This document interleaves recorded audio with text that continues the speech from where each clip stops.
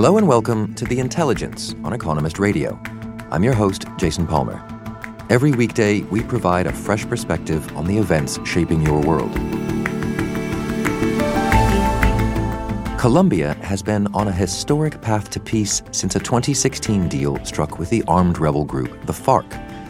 The government has been trying to crimp the production of cocaine that once helped sustain the FARC. But a visit to a rural farm shows that a shift to legal crops is turning out trickier than expected. There's much talk of the struggle of young LGBT people. But at the other end of life, things are still tough. LGBT pensioners often live alone, have no kids, and worry about disclosing their sexuality to carers. Luckily, retirement homes that cater to them are popping up.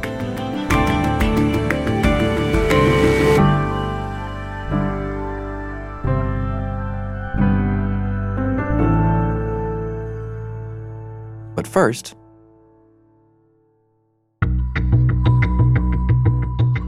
Turkey's President Recep Tayyip Erdogan finds himself under increasing pressure, and he seems to be making his situation worse. Over the weekend, he sacked the governor of the central bank, sending the Turkish lira plummeting. This week, his administration ordered the arrest of hundreds of soldiers allegedly connected to a 2016 coup attempt. And he's pressed ahead with plans to drill for oil near the divided island of Cyprus, a move that drew a rebuke from America's State Department yesterday. But a bigger worry has been years in the making. This week, Turkey will receive a Russian missile defense system. The responsibility for this issue of the S-400s belongs entirely to our National Defense Ministry and the Turkish General Staff. May the S-400s be beneficial for our country, our region, and especially our world. That puts NATO at odds with its key member in the region and risks a raft of damaging economic sanctions. Turkey is taking delivery of the first S-400 surface-to-air missiles, a Russian system, crucially, rather than buying an American system, the answer to America's Patriot platform. Daniel Franklin is our diplomatic editor. It's controversial because Turkey is a NATO member. Normally, NATO members buy NATO equipment. Interoperability is key. And there's a particular concern that this system will gather data that will be very useful to the Russians and undermine the effectiveness of NATO equipment, particularly the F-35 fighter jets. And the concern is that this system will allow Russia to undermine the stealthiness of NATO's fighter jets. So Turkey plays host to both the F-35s, the most advanced fighter jet in the world, and also then these missile defense systems from Russia. And the concern is that essentially they'll talk and swap information. Well, Turkey does not yet have F-35s. This is part of the point. It's been helping to make the F-35s. It makes, for example, the panoramic cockpit display. It's bought F-35s. Its pilots have been trained in America to start flying them, but it hasn't yet taken delivery. And in fact, America is saying that it won't deliver those F-35s. It's ceased the training of the Turkish pilots precisely because of concerns that the Russian surface-to-air missile system will be detrimental to the security of the F-35s. So why is Turkey so willing to do this, to sort of thumb its nose at its NATO brethren to take delivery of this defense system? Well, that's a very good question. Why, indeed, would you want to cut yourself out of a program that is beneficial to you economically, cut yourself off potentially from 100 or so F-35s, the world's most advanced fighter plane? Why would you want to pick an argument, pick a fight with your NATO partners? One of the reasons is Turkey is a proud country. It likes to do its own thing. It was angry at the way that it was treated over the potential alternative of buying Patriot systems from the United States. And it took the United States a while to come around to the idea that it would be willing to supply those. But there's some speculation that the real reason is that President Erdogan is actually nervous about the American system and wanted a Russian system, partly for his own internal security, that he saw that the coup 3 years ago this month, the coup attempt in Turkey involved the Air Force, and he thinks that a Russian system will give him visibility in future of that sort of attack on him and his palace. That may be paranoid, but clearly the coup and the attempted coup 3 years ago is a very big thing in President Erdogan's mind and been driving a lot of his policies at home. And so you said that America's Congress in particular is strongly opposed to Turkey's purchase of these things. Yes, Congress takes rather a hard line.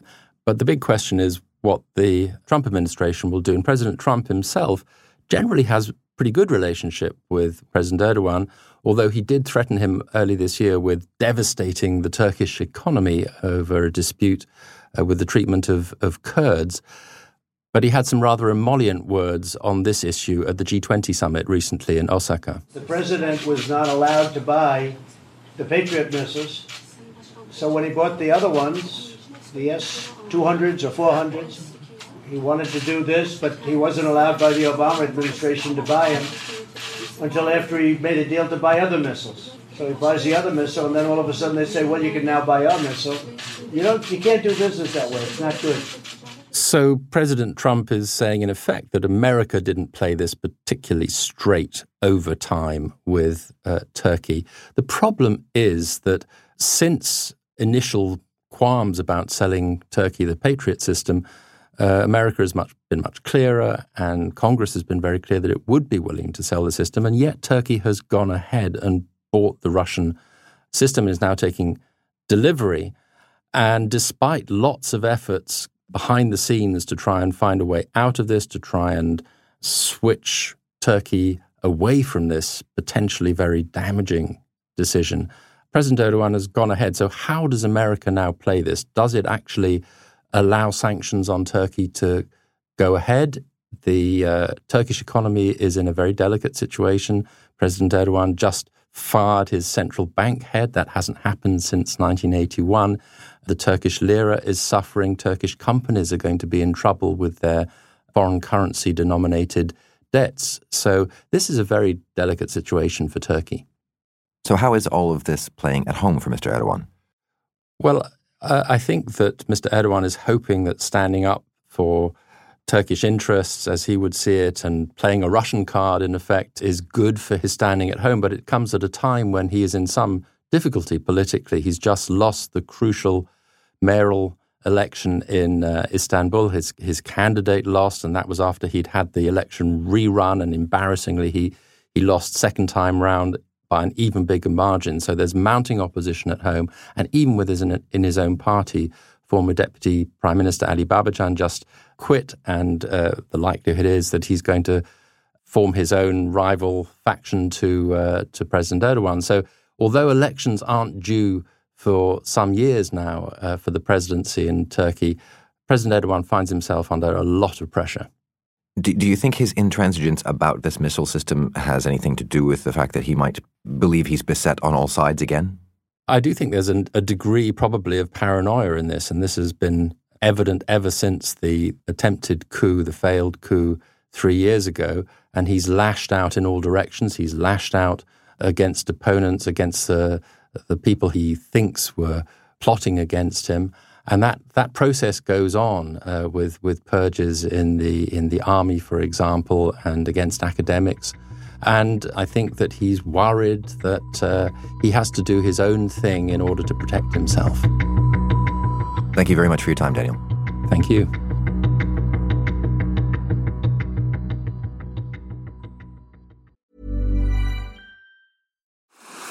What's next in innovation? That's not the right question. It's where. Puerto Rico is more than just a tropical paradise. It's an innovations paradise, where startups and global players coexist in a vast and vibrant ecosystem, where talent runs deep, highly skilled, and bilingual. Plus, Puerto Rico has the most competitive tax incentives in the U.S. If you believe your business can go anywhere, this is the place to bring it. Find out more at investpr.org/economist.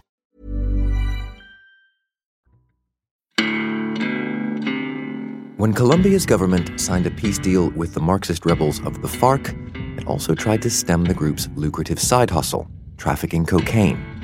In vast stretches of land previously controlled by the FARC rebels, the government and the United Nations struck voluntary deals with farmers to stop growing coca. They used to sell their product to the rebel leaders. Over the past couple of years, soldiers have helped them tear up coca plants. Officials paid farmers to grow other things, supporting them until they produced profitable, legal crops. At least, that's how it works in theory.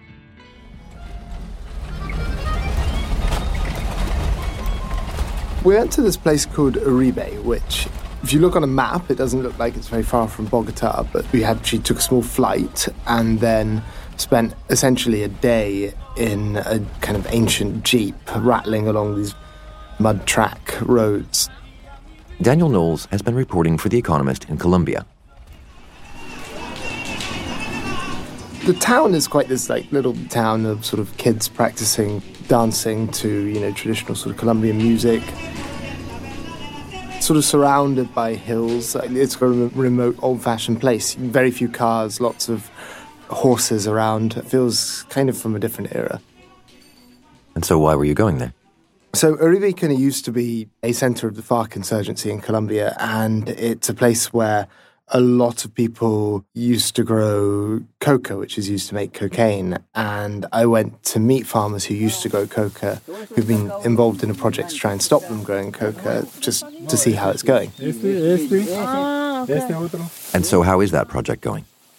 So in Uribe, not many people are growing coca. I met one farmer, Efrain Silva, and he took me around his farm and he showed me where the coca plants had been. There was still one of them there. He sort of said, they failed to tear that up. But basically, they'd all been torn up 2 years ago, and he's trying to grow plantains and avocados, and he's got cattle, and he's trying to move past coca. But when I sort of chatted to him, realized, that it's not very easy. And when he grew coca, he could sell it, and none of the crops he's growing now he's really been able to make a living from. So he's been paid money by the government to not grow coca, but that's all he's getting now. Things like avocados or plantains, you have to take them down these roads, and these roads are barely roads at all. They're sort of dirt tracks. We had to sort of hike actually to reach his farm, and so it's a real pain for him to be able to sell any of the new crops. So it's actually logistically easier to deal with coca? Oh yeah, much easier. Because the thing about coca is that you can process it one part on the farm. So you take a bunch of petrol and sulfuric acid and you sort of, you crush down hectares worth of leaves into a few kilograms of coca paste. And a kilogram of coca paste sells for up to 3 million pesos, which is about $900. So, so it's quite a lot of money in quite a portable package. And so, given that it's difficult to make any money or to move all the avocados or what have you, you get the sense then that he's intending to go back to coca farming? All the farmers I met, they say pretty clearly, we don't want to go back to farming coca because they associate it so strongly with the sort of fighting that they had when the FARC were there. But they also say that they might have to because the money they're being paid by the government not to grow coca will run out at some point. Hizo una inversión de 12 millones de pesos para sostener la economía de la familia, el sostenimiento. And nothing else is really working. They still don't have good roads. They still don't really have even things like internet connections or even, mobile phone connections. Estamos en una prueba. El gobierno dijo, pues vamos a ver si ustedes son capaces de arrancar la mata de coca. These people, if they're going to kind of stay living there, then, they will probably go, they might have little choice to go back to growing coca. So coca production is down in Uribe, but has it fallen nationwide? Oh, no, it's pretty much as high as it's ever been. Last year, according to the latest figures that the American government collates, it fell by essentially nothing. So essentially, cocaine production is the highest it's ever been. But why is that, with all this push to reduce production? So one factor has just been Colombia's peace deal, which happened at the end of 2016. And under that, farmers were meant to be given a means and a way of getting past growing coca. And perversely, that might have had a sort of weird effect of encouraging lots of farmers to start growing coca so that they could get paid to stop growing it later. So that's one part of it. But there's a few other things as well. In 2015, Colombia's constitutional court banned aerial spraying of coca, which is what they used to do. They used to spray this chemical, a herbicide called glyphosate on crops and essentially try and kill them from the air. And, yeah, that's now been banned. And so, that's made it harder to eradicate the crops than it was before. There's also a few other things like the gold price fell, and a lot of cocoa farmers and the groups who were involved in sort of producing cocoa had been moving into illegal gold mining and might have moved back again with a lower gold price over the last 5 years. So everything seems to be aligned against this push to reduce cocoa production. What is to be done? For Colombia's government, it's a real problem because under Donald Trump, the American government is really keen to crack down on the flow of cocaine, and they've expressed a lot of concerns about it. And I'll tell you something, Colombia, you have your new president of Colombia, really good guy. I've met him, we had him at the White House. He said how he's going to stop drugs. More drugs are coming out of Colombia right now than before he was president. So he has done nothing for us. Okay. Thank you. So Colombia's government doesn't have many options, and President Ivan Duque, who's been Colombia's president since last year, has said, because he said it to The Economist recently, is that the Colombian government might have to resort to aerial spraying again to try and get the crop down. More or less at the behest of the American government, you think? Yeah, I mean, this is exactly what the American government has called for. Mike Pompeo has called for it repeatedly. So has Donald Trump. The American government has basically said that's what you've got to do. But Colombia's constitutional court is not the first body to recognize that the glyphosate is a health risk. It's the talk around it is quite serious. Yeah, so it's not very effective. It takes a huge amount of spraying to reduce the cocoa crop by quite a small amount. And you kind of have to keep doing it over and over again because people just replant their crops and they protect them. So it's not really a long-run solution. You might be able to reduce the crop a bit, but the moment you stop again, it just shoots right back up again. So the government will probably have to use more manual eradication as well. That's basically sort of sending soldiers in helicopters to go and pull people's crops out. And that's pretty unpopular too. One of the farmers I spoke to, a lady called Lilian Alata Aranda, she described pitched battles basically between farmers and soldiers when they grew cocoa. They'd kind of try and fight these guys off the crop. It's really unpopular and miserable sort of business. She said it was kind of like a war, and that's probably going to be coming back to Colombia too in sort of greater numbers. So even without the FARC, there is still all this conflict, and coca is still involved.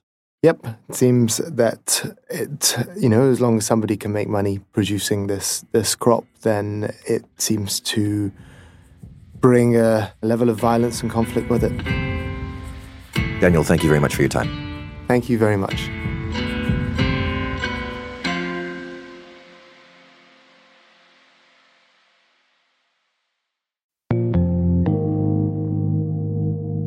Growing older can come with all sorts of challenges, everything from pension worries to sore knees. But for one group of older people, there are additional concerns. The older LGBT community, they're sort of looking at retirement years with a slightly bit more concern than straight people for a variety of reasons. Lizzie Peat is a researcher at The Economist. They're more likely to live alone. So 41% of LGBT people live alone over the age of 55, compared to 28% of straight people. And perhaps most importantly, they're much less likely to have children. So less than half of LGBT older people have children, as opposed to 90% of heterosexual people. This means that a lot of their options when it comes to care are looking a bit more stressful than those for straight people. So there are about 1 million gay people over the age of 60 in Britain. Almost 3/4 of them would feel concerned about disclosing their sexuality to carers. Again, for a lot of reasons. Obviously, rampant homophobia, which sadly still exists. In the year to March 2018, LGBT hate crime was up 27%. And there have been a few quite high-profile attacks on LGBT people in London the last month or so anyway. And so for all of these reasons, a lot of them are kind of grouping together and looking at their options and thinking it makes more sense for them to live together in some kind of autonomous residential community. So what are these homes like? Well, it depends on which homes exactly you're talking about. So Tonic Living, which is a home looking to move in within a year or so, it envisages more of a kind of retirement home kind of vibe. So, for example, that would mean there'd be mini allotments, there'd be a bicycle club, there'd be a lively restaurant, kind of all the normal things you see in a normal retirement home, the only difference being that it is specifically open to LGBT people. A different group is the London Older Lesbians co-housing movement, which would also have a lot of community activities, but it would be run by the women themselves and not by sort of outer management in that kind of sense. The first one to open, which looks more likely to be Tonic Living, will be the first in Britain. No projects of these kind exist in Britain at the moment, although they do exist abroad. And what about elsewhere in the world? So there's Lebensort-Vielfalt in Berlin, which was quite a pioneer in this field. That's more along the retirement home line. So that's what Tonic Living particularly has drawn inspiration from. But what Tonic is especially keen on emphasising is that it wants to really provide a communal space for the wider community as well. For example, it would have a public space for younger people in the community to also come and have sort of LGBT-themed activities and stuff like that. But what about the legalities of that, of kind of restricting your membership, your housing to the LGBT community? So in Britain, there's the Equality Act, which provides for groups with protected characteristics, which include LGBT folk, to discriminate in their admissions. This is something that has been used by London Older Lesbians co-housing, as well as Older Women's co-housing, which is another group, which is a women's only housing development. Tonic, nonetheless, does accept applications from all sexualities. It's just, its ethos is that it is specifically open to LGBT people, so it's not necessarily exclusive. I mean, there's clearly a case for with this sort of vast underserved community. Is anyone making a case against? Is there any pushback against this kind of thing? I don't think necessarily, primarily because in Britain anyway, these are all quite new concepts. So there hasn't been much time for a backlash to emerge yet. From a philosophical point of view, I would think that one of the main pushbacks would be the idea that we're kind of atomizing society into groups. Would you have senior housing just for the black community or just for Muslims, for example? I think that's an invalid criticism anyway. No one's forcing anyone to do anything here. This is just a choice that is open up now to LGBT older people in Britain. And so what do the residents themselves make of it? A lot of them talk of the spirit of sort of camaraderie that would be fostered. Lesbians of a certain age have obviously grown up in an environment which they had to fight a lot. And obviously, homosexuality was actually only decriminalised in Scotland in 1980. So this is all quite recent history. It's within living memory that life was a real struggle for these people. And so I think the fact that it's a group of people that have quite used to a spirit of collectivity mixed with autonomy means that they look forward to a housing situation where that would fit in well with their philosophical ethos. Lizzie, thanks for coming in. Thanks very much, Jason.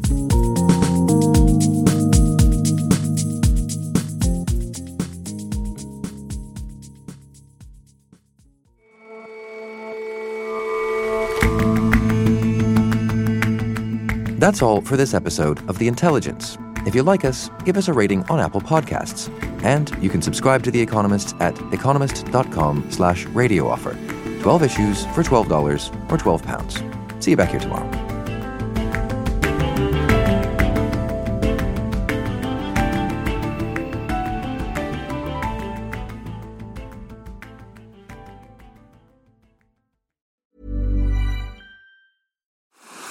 What's next in innovation? That's not the right question. It's where.